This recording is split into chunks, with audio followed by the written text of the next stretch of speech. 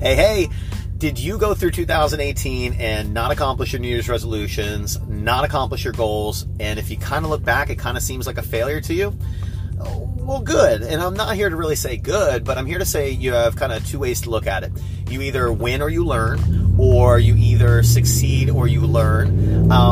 But it's not a failure, you know? And so the whole idea is like, use this last year, use the previous, in my example, 34 years of life, or in your example, 50 years of life, or however old you are, as an example of the fact that, like, if you do not just set a goal, but then also set a deadline, that you're going to be against the 8 ball or back against the wall or whatever you want to use as an analogy, but it really makes it very, very tough. So a goal without a deadline is something that obviously cannot be accomplished. It's just kind of like a dream or a thought. So what you need to do now, like we're at the 11th, I believe, of December, 12th of December, you now have 20 days till the end of the year. Like anytime that anything pops into your head of a goal that you want to be able to accomplish for next year, or if there is something where you have a situation that, like, you're going through work and someone mentions that they went bungee jumping and you're like, hell yeah, I'd love to do that. Well, it's not just going to magically happen. So whether it's getting in shape, dieting better, trying a new workout program, doing yoga, meditating, going bungee jumping, no matter what those things are, like, you need to write them down, but then also you need to open up your calendar or grab your cell phone and you need to put a date and make a specific deadline for those things.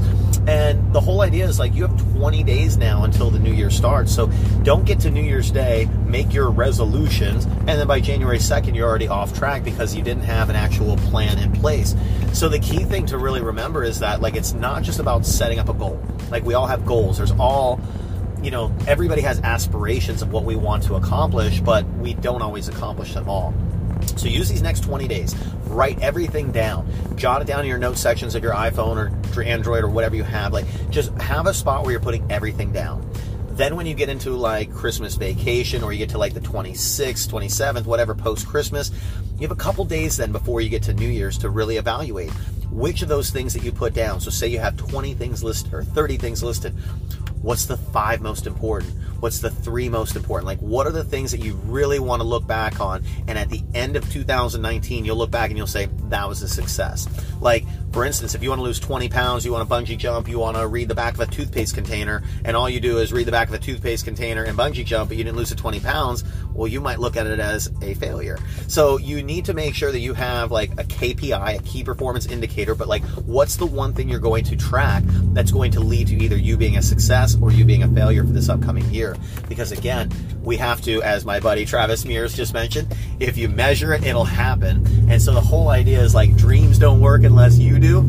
It's all freaking true. You just actually have to have a goal, a deadline, and then action steps to reach those things. So unless you set up all those different strategic components, it's never going to happen. So use the next 20 days, write down everything that you want to accomplish in 2019. Use December 26th to the 31st to really pick out those top 5 or top 3 priorities, and then set a deadline in your phone's calendar and make it happen.